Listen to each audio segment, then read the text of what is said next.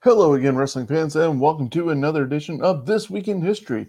This is actually episode number 17, and we're going to be looking at the week of April 9th to April 15th. And I want to thank you for joining us the last couple of weeks because we've had a lot of WrestleManias to go through. And whether you're watching us right now, 12 p.m. on Thursday on YouTube or Facebook, listen to us later on Stitcher, Spotify, iHeartRadio, or everywhere else you get your podcasts from. We want to thank you. Like, subscribe, share. Let's build this up. We are part of the Ontario Independent Wrestling Podcasting Network here in Ontario, Canada, and the Johners Podcasting Network in the United Kingdom. A lot of great podcasts between both groups. I believe there's over 27 channels with the Johners, and so there's a lot of different content and styles that you can also check out.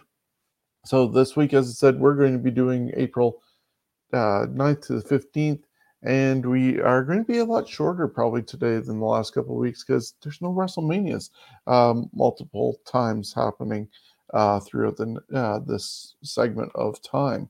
So to be able to do that, we need to bring in the guy who piles all this knowledge together by scouring the internet.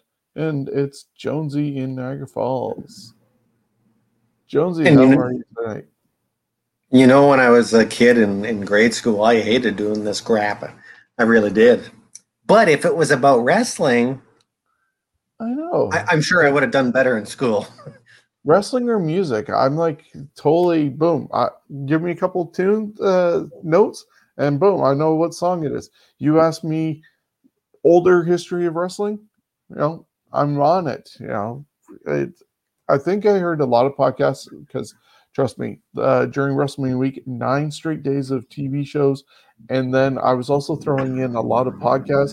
And the funny thing is, a lot of them are the same way. They can remember from like WrestleMania 1 all the way up until maybe 14-ish with everything without fail. And then later on, it starts getting fuzzy because there's so much and so long and tossing everything around with belts. But it's all the nostalgia stuff that you can remember just like back in your hand. Yeah, I can remember, I'd say half of the 80s and most of the 90s. Once WCW left, that's when I kind of started watching less, I think, or at least being less interested in the product. Yeah, they didn't have the competition to compete and keep them motivated. But I do like what they're doing now, especially allowing with Jericho being on there. I'm hoping they allow other stars that have been in other promotions that worked for them at one point or another. I think it's just that it's a good sign that it's all about the network, man, and the better content you can get, as the Tony better Khan calls will it, be. the forbidden door. Yeah. So we'll see how long that holds up. But it's also a sign that maybe WWE finally doesn't figure AEW as being actual competition, just another organization out there like Impact and Ring of Honor and everything that they're willing to get footage from. But we're not talking about current stuff. We're talking about the past.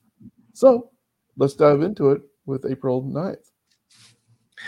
All right, jumping in the time machine. 34 years ago, Jim Crockett Promotions purchases Bill Watts Universal Wrestling Federation.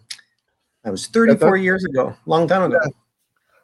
If you listen to anything with good old JR and even his books, you read those, he was actually instrumental in negotiating that deal for Cowboy Bill Watts to sell to the Crockett's. And originally, it was supposed to be what people thought was going to happen with WWE and WCW and run as two separate entities. And in this case, you would have had the Jim Crockett Promotions and UWF, and then you could have cross-branded them and did a super show and stuff like that and traded back and forth, even though they were the same banner. And they thought that was going to happen with WWE and WCW, and then they tried it with the brand split, and it just didn't seem to work out. No, I think they got a better thing with NXT doing it that way as far as having your own competition. Anyways, we're not talking about the future. We're talking about 20 years ago in Tokyo, Japan. Kazuyuki Fujita defeated Scott Norton to win the IWGP Heavyweight Championship. 16 years ago in Delaware, Petey Williams defeated Puma to win the East Coast Wrestling Association Super 8 tournament. Other participants were Eric Matlock, JJ Perez, Tyson Dukes, Alex Shelley, Andrew Riker, and Rory Fox. 10 years ago, Kurt Angle pleaded guilty to reckless driving from an incident on March 25th in Thompson, North Dakota. He'd get a whopping $475 fine and an unsupervised probation. 10 years ago in Philly, Adam Cole defeated Sami Callihan to win the CZW Best of the Best tournament. Other participants included Daisuke Sakimoto, Zack Sabre Jr., Jake Christ, A.R. Fox, Brandon Gaston, Chuck Taylor, Kyle O'Reilly, and Johnny Gargano. That's quite the young picture I found of Adam Cole from that win. Considering what Adam Cole looks like now, like he's just a baby. Yeah, with the baby face and the lack of the facial hair on him, it's totally different than the guy that was just headlining TakeOver the other day. April 10th. 21 years ago, Eric Bischoff and Vince Russo returned to WCW on Nitro. They would add another nail to their coffin as they would reboot WCW by announcing all titles would be vacated and decided that weekend Spring Stampede. Of course, that didn't sit well with fans, and it would just get worse from there. Also on the show, Mike Awesome would make his debut. Talking about getting worse, then in itself is another story as he was the current ECW champion.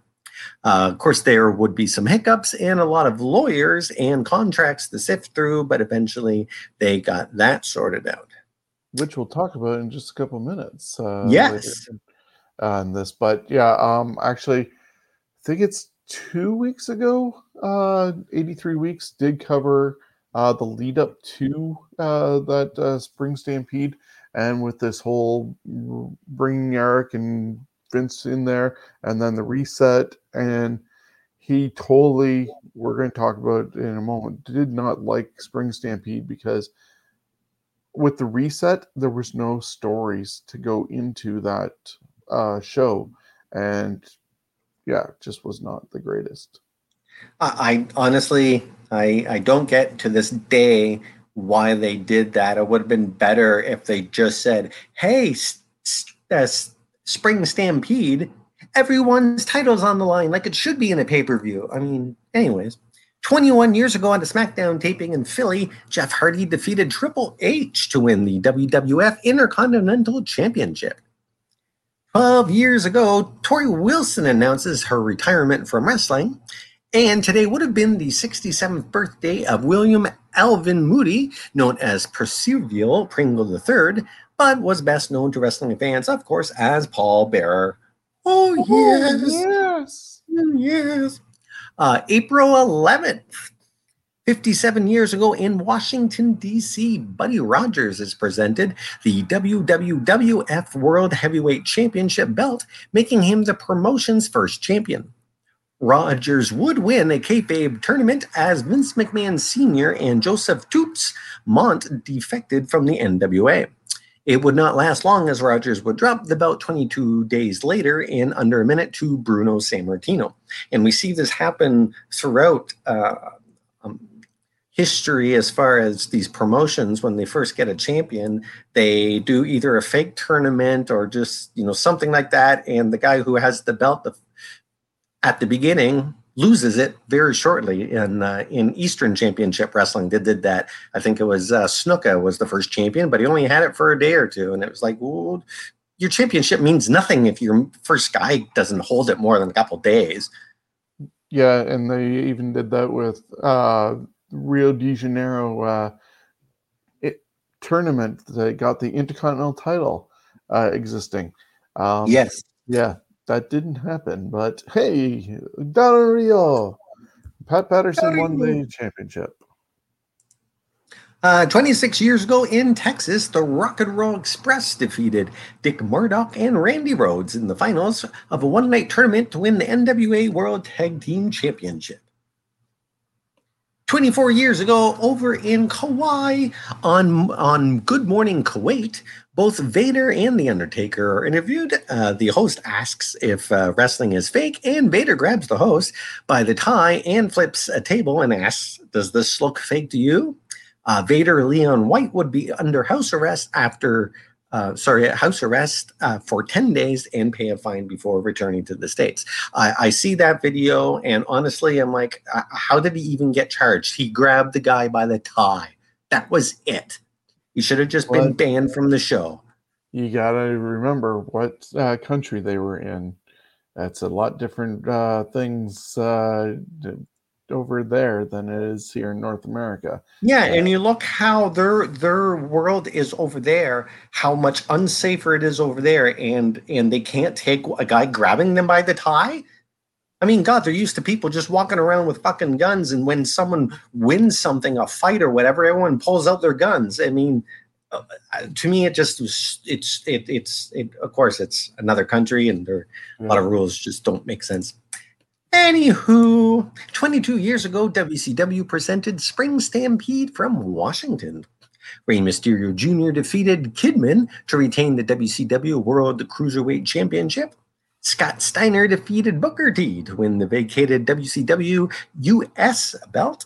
And Diamond Dallas Page defeated Hollywood Hogan, Ric Flair, and Sting in a fatal four-way match to win the WCW heavyweight belt. And Randy Savage was the special referee. Yeah, they really overloaded the main event in that case. And a lot of people, as I said earlier, the 83 Weeks episode, thought that DDP got it because he was the neighbor of Eric Bischoff and stuff like that. And Eric admits that he was actually rougher on DDP for his career instead of handing him things because he was his neighbor, as opposed to how DDP actually worked his ass off from the bottom to improve. And thanks to even somebody like the Macho Man giving him a rub, made him look better and become better. And it might have come sooner had he not been Eric's neighbor, compared to the fact that he was Eric's neighbor and had to prove that it wasn't sort of a nepotism best buddy type deal. Yeah, and DDP, he's a good. It's amazing to watch his career from back in the mid to early 90s. He was wrestling PN News on Clash of the Champions to only like 5 years later, poof, he's a champion. So, with mismatched tights and cigars and.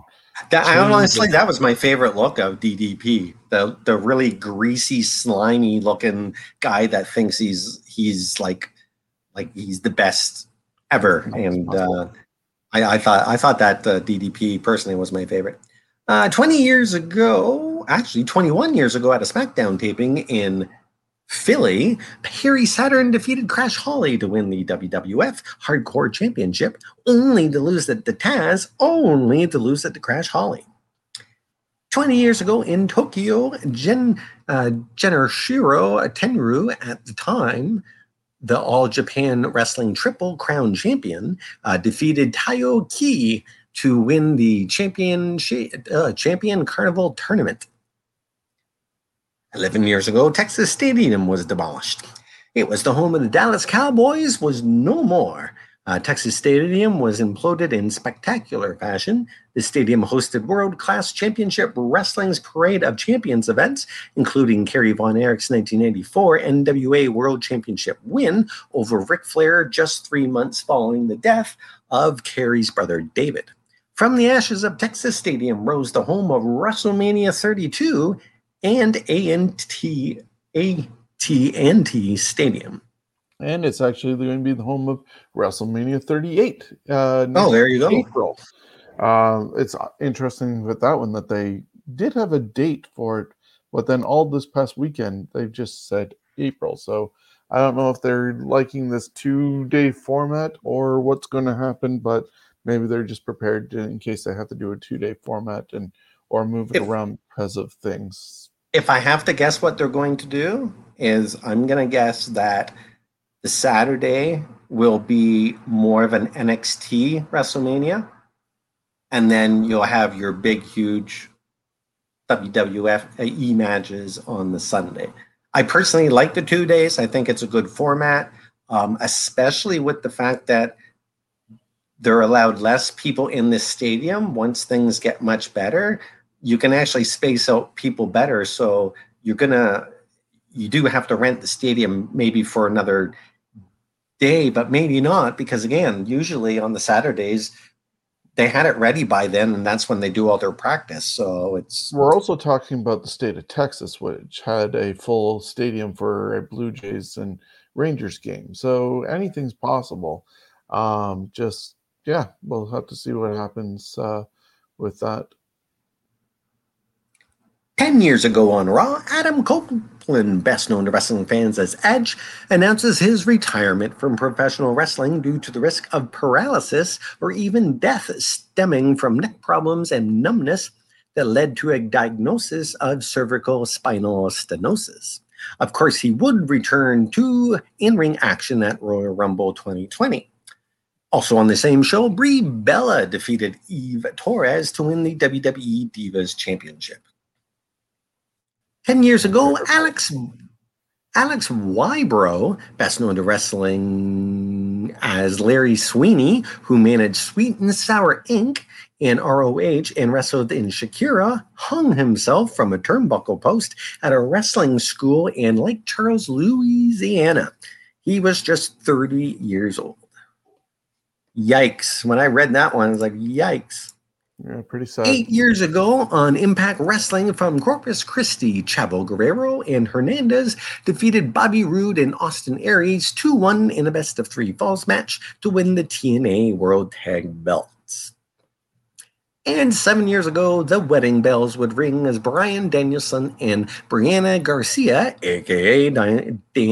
Daniel Bryan and Brie Bella, marry in a small wedding ceremony in Sedona, Arizona.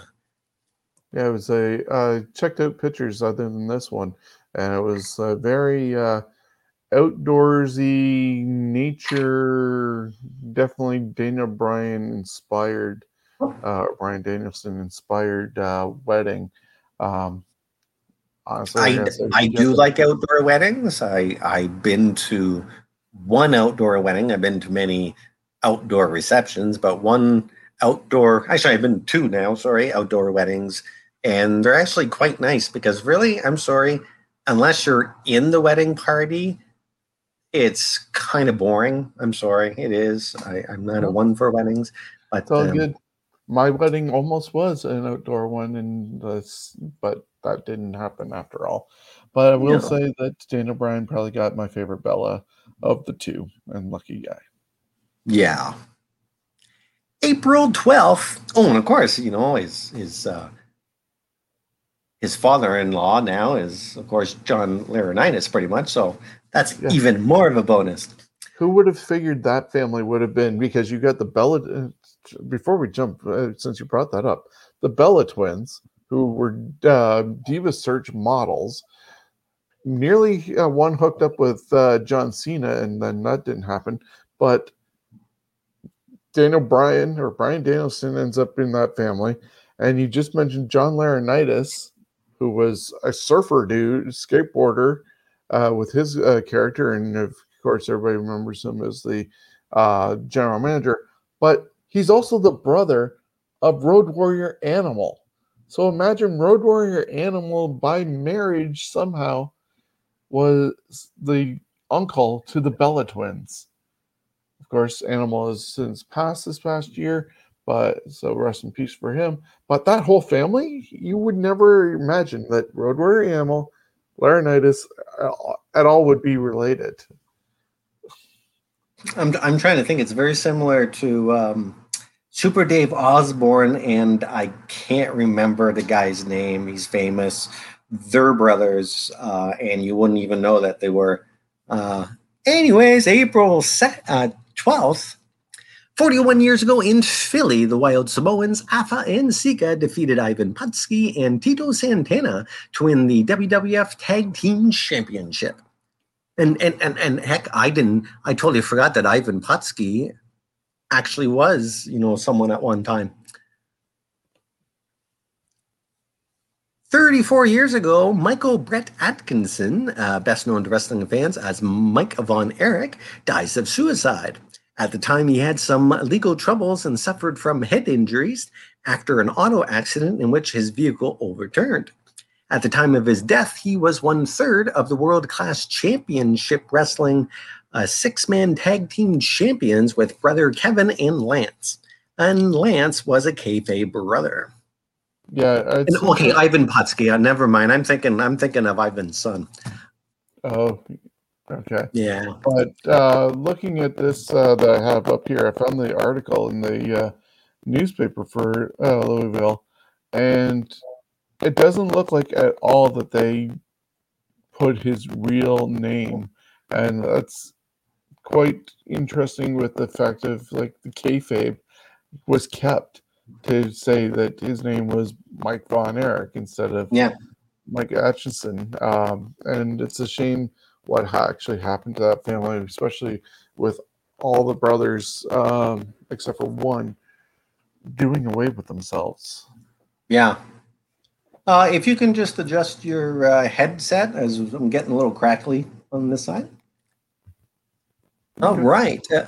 27 years ago today, WWF taped the 400th episode of Wrestling Challenge from Rochester, New York. Lex Luger defeated Tony DeVito via submission. Jeff Jarrett defeated John Paul. The 1-2-3 Kid defeated Quang. Thurman Sparky Plug defeated PJ Walker. And IRS defeated Jason Hawkins via submission. 24 years ago, at New Japan Pro Wrestling's Battle Formation 97, Riki Koshu and Kensuke Sasaki defeated Tatsumi Fujinami and Kengo Kimura to win the IWGP Tag Team Championship. 22 years ago on Raw is War from Detroit, The Godfather defeated Goldust to win the WWF IC belt.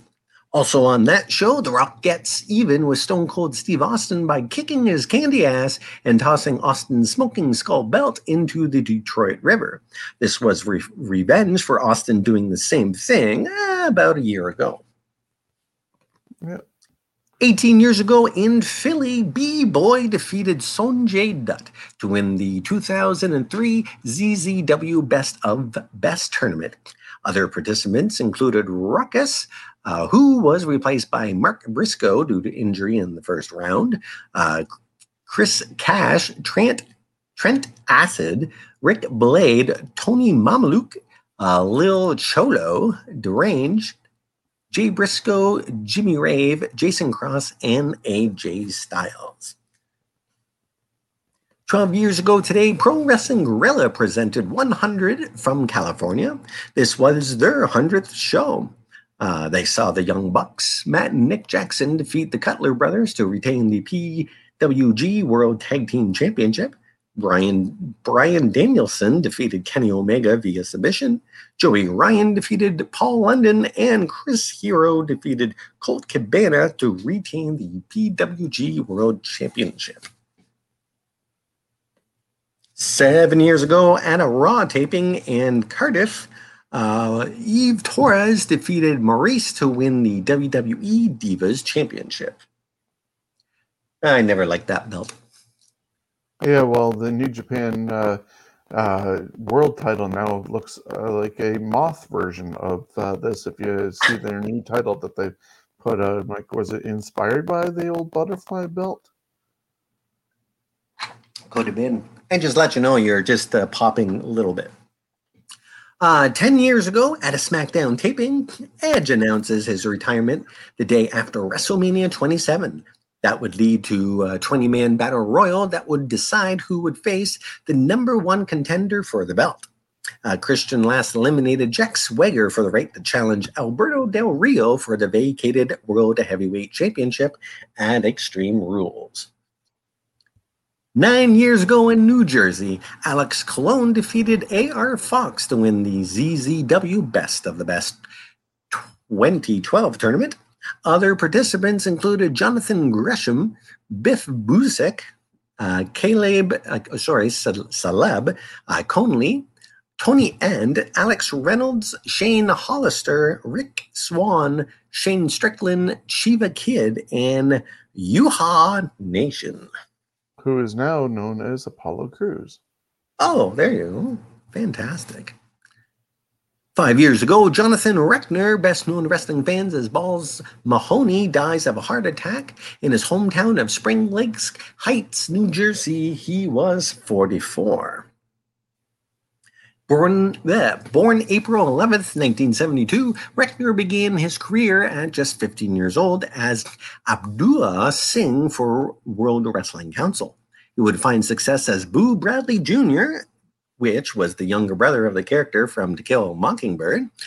He would team with Chris Candido, but after months of abuse and the murder of his cat by Candido and Tammy Cinch, he would befriend Cactus Jack, and the two would have a long-standing rivalry with Candido and Cinch. During his time in SMW, he was the Beat the Champ television champion twice. In late 1995, Reckner would have a second go with the WWF as Santa Claus, which, well, didn't work out. Oh, there he is. In 1997, Reckner would join ECW under the name Balls Mahoney. Always with a chair in hand and entering the ring to AC/DC's Big Balls. He would join forces with Axel Rotten as the Hardcore Chair Swingin' Freaks. The duo feuded with the Dudley Boys, but would never win the tag titles together. He would hold the tag titles for 6 days with Masato Tanaka and a couple times with Spike Dudley. Reckner would tour the indie scene post-ECW, enjoy ECW alumni at One Night Stand, and again with the relaunch of ECW. After WWE ECW, he would wrestle for Juggalo Championship Wrestling, Ring of Honor, TNA, and Jersey All Pro Wrestling, most notably.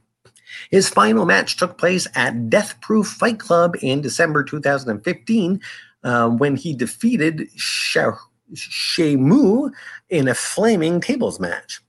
On April 12th, 2016, just the day after his 41st birthday, Reckner suffered a heart attack in his home in Spring Lakes Heights, New Jersey. It was reported by the Boston Globe that Reckner suffered the effects of chronic traumatic encephalopathy. Oh boy, encephalopathy. My tongue doesn't work well. I actually do have a little bit of a speech impediment. CTE for short. His former partner, Axel Rotten, following his death, also showed signs of the disease following his death. He is survived by his wife and his son, Christopher, whom they named after his best friend, Chris Candido. April 13th. 31 years ago, All Japan Pro Wrestling and the WWF presented the U.S.-Japan Wrestling Summit from the Tokyo Dome. Jushin Thunder Liger defeated Akira Nagami. Tiger Mask and Bret Hart fought to a 20-minute draw. The Greek Kabuki defeated Greg Valentine. Generusho Tenryu defeated Macho Man Randy Savage. And Andre the Giant and Giant Baba defeated Demolition, Axe and Smash. And the main event was Hogan defeating Stan Hansen. 27 years ago in St. Paul, Minnesota, Jesse Ventura is awarded nearly $810,000 in videotape and merchandising royalties after a Minnesota state court found the WWF liable for fraud and misappropriation of publicity rights. This all stemmed from compensation that other wrestlers and celebrities received for WWF video releases. Ventura believed he too deserved compensation, which the court agreed with him. The case Ventura versus Titan Sports was an important case in regards to restitution law. Yeah, surprisingly, nothing's come up with the whole thing, especially with the network. Like talent used to get off of DVDs, and you really don't see many DVDs anymore like they used to. And it's all on network, and they really don't get anything off that. So how they get around it, who knows? But they haven't been sued like Jesse did. Yeah, it's interesting. There's a lot of stuff on YouTube. You can hear him talking about that and how it all played out. And it's hilarious because the Body tried to get a union into WWF years ago, and Vince McMahon yelled at him for it. And Jesse basically said, I'm not worried about it. I got my own union now, because he was with the Hollywood Film Board or whatever the hell it is down there. And so he had his own union, and he basically said that if those fools won't go for a union, then yeah, Jesse laid it out of, how it should be done, but people didn't follow him. 24 years ago, ECW makes its pay-per-view debut with Barely Legal. The pay-per-view outlets would request an advance script and no excessive bleeding, among other stipulations. This was due to the mass transit incident 6 months earlier. Mass Transit was a young wannabe wrestler who lied about his age and who trained him. He was pitted in a tag match with Devon Dudley against New Jack and Mustafa of the Gangsters. And the fact that, he obviously didn't know what kind of guy that New Jack could be in a ring, and yikes, I'm sorry. I would, if I was in a match with New Jack, I wouldn't be saying, hey man, blade me. I'd be like, oh God, please don't blade me. I'd rather take like you throwing yourself from like a balcony than using knives. Yeah, I think on that that was card, covered on sorry, go ahead. I think that was covered on the Dark Side of the Ring episode of New Jack, and yeah, it's quite the story. If you ever check out the mass transit issue. Yes, it's an interesting story. The Eliminators, Perry Saturn and John Kronos, defeated the Dudley Boys to win the ECW Tag Team Championship. Shane Douglas defeated Pitbull 2 to retain the ECW World Television Championship. Taz defeated Sabu by submission. Terry Funk defeated the Sandman and Stevie Richards in a three-way dance to earn an ECW World Heavyweight Championship match, in which Terry Funk defeated Raven to win the ECW World Heavyweight belt. 21 years ago in Indianapolis, Taz defeated Mike Awesome via submission in just 75 seconds to win the ECW World Heavyweight Championship. This was a surprise to many, as Mike Awesome jumped to WCW while still ECW champ. A deal would be struck for Awesome to face against WWF signed wrestler Taz. This was believed to be the only time a contracted WCW actually wrestled and faced a contracted WWF wrestler for the ECW belt on TV. Taz would only hold the title for 9 days, losing it to Tommy Dreamer at SummerSlam 2000, only to lose it less than a half hour later to Justin Credible. I will say, out of from 90 to early 2000, that was probably the biggest, to me, the biggest crossover that actually happened. That was kind of neat. Yeah, huge story in that regards, because as you pointed out, it was 3 different companies basically involved, because it was one company's title being defended by another company's employee and challenged by a different employee from a different company.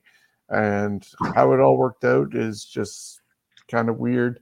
but they all agreed to at least do it because WWE had their working relationship with Heyman because they were actually floating ECW, and I'm imagining so that WCW did not get sued over the issue. They agreed to have that match, and yeah, just not what you'd really wrap your mind around ever seeing ever again. 19 years ago, World Wrestling All-Stars presented Eruption from the Rod Laver Arena in Melbourne, Australia. Tio defeated Puppet the Psycho Dwarf in a midget hardcore match. Man, I wish I could see that. AJ Styles defeated Jerry Lynn to win the WWA International Cruiserweight Championship. Sabu defeated Devon Storm in a steel cage match. And Scott Steiner defeated Nathan Jones by submission to win the WWA World Heavyweight Championship. And Sid Vicious was the special enforcer. 19 years ago in Tokyo, Genichiro Tenryu defeated Toshiaki Kawada to win the vacated All Japan Pro Wrestling Triple Crown Championship. 14 years ago in Osaka, Japan, Yuji Nagata defeated Hiroshi Tanahashi to win the IWGP Heavyweight Championship and ending Tanahashi's title reign at 270 days. 13 years ago, TNA presented Lockdown 2008, where every match was contested in a steel cage. Some of the matches on that card was Gail Kim and ODB defeated Awesome Kong and Rasha Saeed. Team Cage, Christian Cage, Kevin Nash, Rhino, Sting, and Matt Morgan defeated Team Tonko, consisting of course, Tomko, AJ Styles, Team 3D, and James Storm in a lethal lockdown match. And the main event saw Samoa Joe defeat Kurt Angle to win the TNA World Heavyweight Championship. 12 years ago, WWE presented the 2009 WWE Draft. John Cena defeated Jack Swagger to win 2 draft picks for Raw. Edge defeated Carlito, Chavo Guerrero, Finlay, JTG, Mark Henry, Mike Knox, MVP, Paul Burchill, Primo, R-Truth, Ricky Ortiz, Shad, The Big Show, and Tyson Kidd in a 15-man battle royal to win 2 draft picks for SmackDown. Matt Hardy defeated CM Punk by DQ, and Batista, Shane, and Triple H defeated Legacy, Cody Rhodes, and Ted DiBiase. The big moves of the night were going to Raw, MVP, Big Slow, and Triple H, and going the other way to SmackDown were CM Punk, Kane, and Jericho. Yeah, I don't mind sometimes when the draft actually looks good and makes sense, because sometimes they need to shake it up.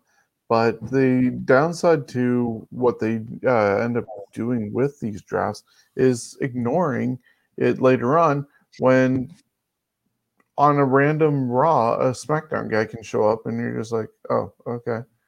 And they just don't really have an excuse, or they come up with a lame thing of some random wild card night that somebody can do that. It's like, no, it doesn't make it special. If you keep these guys away from each other as much as possible, and they only cross paths every once in a while, unfortunately, right now, as a pay-per-view, they would end up seeing each other. Then, it is special when they are drafted and you go, oh, this dream match type deal. And you hold somebody off for a year from being able to cross paths. That's when the worth is there. But when it doesn't make any sense, kind of loses the flavor of it. But I'd love to see it happen where, especially if you get a good storyline, having 2 people only cross paths at a pay-per-view every once in a while, you see just a little hint and sprinkle here and there of, oh, they just passed each other, or interrupted each other or something, or this one's watching that one, and they can't touch each other because they're on different brands. But then all of a sudden, the merge happens, or the trade happens that one person goes to the other side, and now the possibility of them facing each other is doable. then you got your dream match scenario. But right now, there is no dream matches, really. No, I think there's dream matches, but not with wrestlers that are signed by WWE. 80 years ago in LA, Ed Strangler Lewis defeated Ed Don George to win the World Heavyweight Championship. And we're on April 14th. I can't remember if I even said that. 38 years ago, the Japan Pro Wrestling Alliance shuts down. This comes shortly after their two top stars, Giant Baba and Antonio Inoki, left to form their own companies and took many of the JWA wrestlers with them. These two companies, All Japan Pro Wrestling and New Japan Pro Wrestling. 32 years ago, Jerry Lawler defeated Kerry Von Erich to win the WCWA Unified World Heavyweight Championship. 11 days later, that belt would be unified with the AWA World Belt, with Lawler again defeating Kerry Von Erich. And as you see, Jerry with all three titles. Oh, yeah. It was from Pro Wrestling Illustrated. I always like their logo. 28 years ago, WCW makes its debut in New York City at the Paramount Theater in Madison Square Gardens. This was a big deal. Van Hammer defeated Vinny Vegas. The Hollywood Blondes, Steve Austin and Brian Pillman, defeated Marcus Alexander Bagwell and Too Cold Scorpio to retain the NWA WCW World Tag Team Championship. Rick Rude defeated Cactus Jack, and Sting defeated Big Van Vader by disqualification in a WCW World Heavyweight Championship match. 17 years ago, at a NWA TNA weekly pay-per-view taping in Nashville, Apollo and D'Lo Brown defeated Kid Cash in Dallas by intentional disqualification to win the NWA World Tag Team Championship. 13 years ago on Raw from England, Mickie James defeated Beth Phoenix to win the WWE Women's Championship for a fourth time. And 13 years ago, at a TNA Impact taping at Universal Orlando, Kaz and Super Eric win the TNA tag belts. But after Super Eric refused to take off his mask, even though Kaz and Eric Young earned a title shot, Jim Cornette strips them of the titles, holding them up until the Sacrifice pay-per-view. On the same show, Petey Williams cashes in his Feast or Fried briefcase and defeated Jay Lethal to win the TNA X Division Championship. 11 years ago, Eugene Nicholas Knitsky, a.k.a. Gene Knitsky, died of cancer in a long-term care facility in Blaine, Washington. He was 81 years old. Gene was one of 6 children of Edmonton, Alberta, Canada alderman Julia Knitsky. Gene would excel in sports in high school and would be invited to the Edmonton Eskimos camp along with Al Ordning and Stu Hart. He would earn a scholarship to the University of Arizona and would get into professional wrestling at the same time. He would be trained by Dory Funk Jr. and Tony Morelli and made his pro wrestling debut on February 13th, 1952, less than a month removed from college. He would suffer a torn kneecap and would eventually retire from football to concentrate on wrestling full time. He would have great success in NWA, AWA, winning many championships, and was considered one of Canada's best athletes. He would even win the AWA World title and tag titles on the same day. Knitsky was inducted as an inaugural member of the World Observer newsletter Hall of Fame in 1996. In 2004, he was inducted into the professional wing of the National Wrestling Hall of Fame. In 2007, he was inducted into the St. Louis Wrestling Hall of Fame and inducted into the Pro Wrestling Hall of Fame in 2008. Yeah, oddly enough, you didn't mention a WWE Hall of Fame induction, so it'd be worth looking It's probably coming eventually. He is in there, or if he'll end up getting one of the Legacy awards, because I feel the Legacy Award has been created for those who didn't really work in WWE, but had a significant impact in the world of wrestling.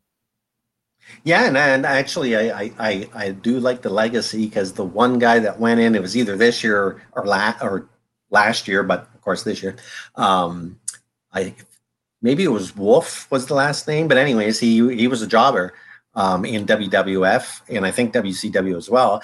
But he did have a career outside of all that, and that's where you look at someone like Tom Zink. He had a somewhat of a career in WWF, but then after that. And that's actually in either next week's or the week after that, whole thing on him. So 10 years ago, Sami Callihan defeated AR Fox to win the 2011 CZW Best of the Best tournament. Other participants were Drake Younger, Trent Steven, MK McKinnon, Chuck Taylor, Johnny Gargano, Samurai Del Sol, Lince Dorado, LCH, Alex Colon, Willie Mack, and Greg Excellent. 8 years ago, Fandango's theme, Cha La La, comes in at number 44 on the UK singles chart. This is not the first time a WWE song would make the charts in the UK. Hacksaw Jim Duggan's single from '93 WrestleMania album hit number 71 in '93, and WWF Superstar Slam Jam would hit number 4 on the UK charts in '92. That's surprising. UK, what's going on there? That I can understand Cha La La, that's kind of, when you drive in your car or walk in, that's a nice song, but that Hacksaw song, oh my God, how did that even make it on the charts there? I just don't understand at all. No clue. I looked it up and it's true. It's a happy 27th birthday to Bin Wang, aka Tian Bing, known as one of the first Chinese-born wrestlers to sign with WWE. He made his television debut in the Dusty Rhodes Tag Team Classic in October of 2017 and competed in the Andre the Giant Memorial Battle Royal at WrestleMania 33. His first main roster bout, he would leave the WWE in 2008. And it's a happy 80th birthday for Peter Edward Rose, a.k.a. Kane's bitch, Pete Rose. April 15th, 30 years ago, WWF tapes the 29th and final edition of Saturday Night's Main Event on NBC until 2006. The Ultimate Warrior defeated Sergeant Slaughter by DQ. Ted DiBiase and Bret Hart fought to a double countout. And Mr. Perfect last eliminated Greg Valentine to win the 20-man Battle Royal. 26 years ago, ECW presented Hostile City Showdown from ECW Arena in Philly. On the card, Axel Rotten defeated Ian Rotten in a barbed wire baseball bat match. Eddie Guerrero and Dean Malenko fought to a 30-minute time limit draw for the ECW TV belt. The Sandman defeated Shane Douglas to win the ECW Heavyweight Championship. The match would end with the help of Woman turning on Douglas. Douglas would put on a Raw t-shirt and leave through the crowd on his way to a disappointing run in WWF. 911 defeated Ron Simmons, and Cactus Jack defeated Terry Funk. 25 years ago, Brian Pillman fell asleep at the wheel and hit a tree trunk. His Hummer H1 would flip and cause severe damage to his ankle. Doctors would fuse his ankle in a locked position, and 2 months later would become the first man to sign a guaranteed deal with the WWE. Yeah, May 6th, I believe it is the premiere of Dark Side of the Ring Season 3. You'll be hearing Crave in Canada and Vice in the United States. I'm not sure where else, what broadcasters are everywhere else, but check your listings. But May 6th is season premiere of Season 3, and it's starting off with a 2-hour Pillman episode. Wow. Hey, man, I'm telling you, Pillman... he was pretty good, and it's neat the fact that his body was not in the best of shape when he was a wrestler, and one of his legs was shorter than the other. So, And then his and raspy it's voice. just amazing that the injuries that he had, that he was still able to do what he did. Yeah, well, I was going to say his raspy voice because of all the surgeries on his throat throughout the years. Yes. Going from a Cincinnati Bengal football player to everything they did in wrestling. Started off as a high flyer, did the whole thing with Austin and the Hollywood Blondes, got too hot to be kept together, became a horseman for a while, then went to WWE and continued his feud with Austin. Steve still wears a necklace that honors his friendship with Brian, and it was an unlikely friendship between the two because they were just thrown together, but then decided to start dressing alike for being a legit tag team since they were put together. And as said, all these years later, he's still wearing that necklace.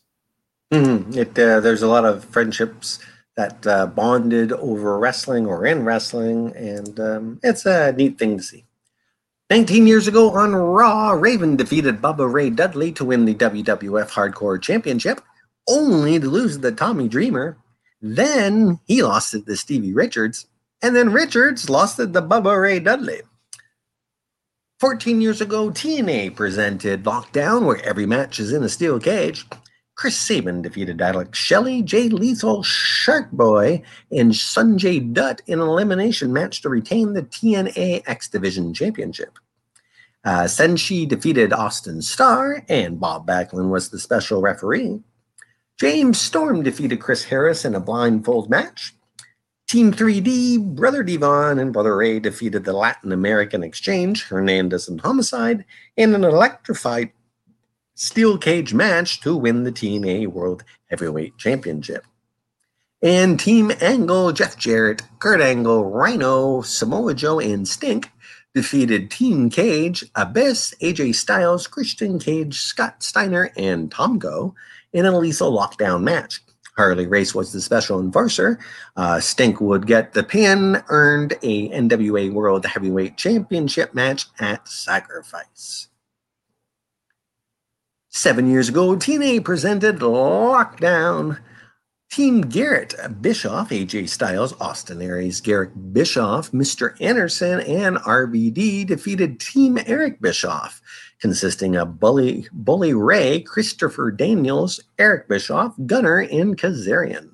And that was in a lethal lockdown match. With the loss, Eric Bischoff was banished from TNA. Eric Young and ODB defeated Rosita and Sarita to retain the TNA Knockouts Tag Team Championship. And Bobby Roode defeated James Storm to retain the TNA World Heavyweight Championship. And to end it all, it's a happy 43rd birthday to Daniel Healy Sowold Jr., aka Austin Aries. Aries is a TNA Triple Crown champion, a two-time ROH World Champion, and an ROH World Tag Team Champion. And that is it for this week. As always, This Week in Wrestling is compiled from the vast land of Google, Wikipedia, CagesideSeats.com, and most importantly, from fans and journalists that had front row seats to history and happened to write it all down. There you go. Well, thank you for taking us through that trip. You said you're going to send me the next 1 or 2 weeks ahead so I can see what's going on with that and be ready for our next couple weeks of This Week in History. As it usually happens, Thursdays at noon on YouTube and Facebook and anywhere else you get your podcast from, Stitcher, Spotify, iHeartRadio, and yeah, so many different things. We're part of the Ontario Indie Podcast Network and the Genres Podcast Network. And of course, we are assisted with the help of Coolbet, who is also presenting our Scumbags Predictions League. And we just had our first event this past weekend during WrestleMania, but there's still time for people to get involved and have a chance all year long to earn points for this championship belt. So, sponsored by Coolbet, as you see, and made by Undisputed Belts. So that is, guys, go to our website, scumbagswrestling.ca, to find out how you can be a part of it and catch our other shows, including Fantasy Warfare Tournament and the Scumbags podcast every Thursday at 8 p.m. That's pretty much what I have to plug. Anything else you want to add, Chris? No. I'm moving, so my studio will look different.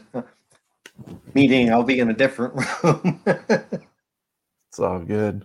There's a nice closet in the new space. If the wife lets me, I want to completely do it in sound tile, and that way be able to hear a lot more clearer and all that other fun stuff.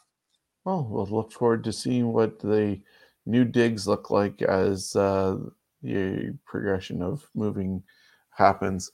So yeah, I just want to thank everybody for being a part of this, and tune in later on tonight for the Scumbags Wrestling podcast. We're going to look at what happened at WrestleMania and the fallout with any news leading to the next pay-per-views that are coming up for not only Impact Wrestling, but also WrestleMania Backlash. So we'll see you later on tonight. Have a good one.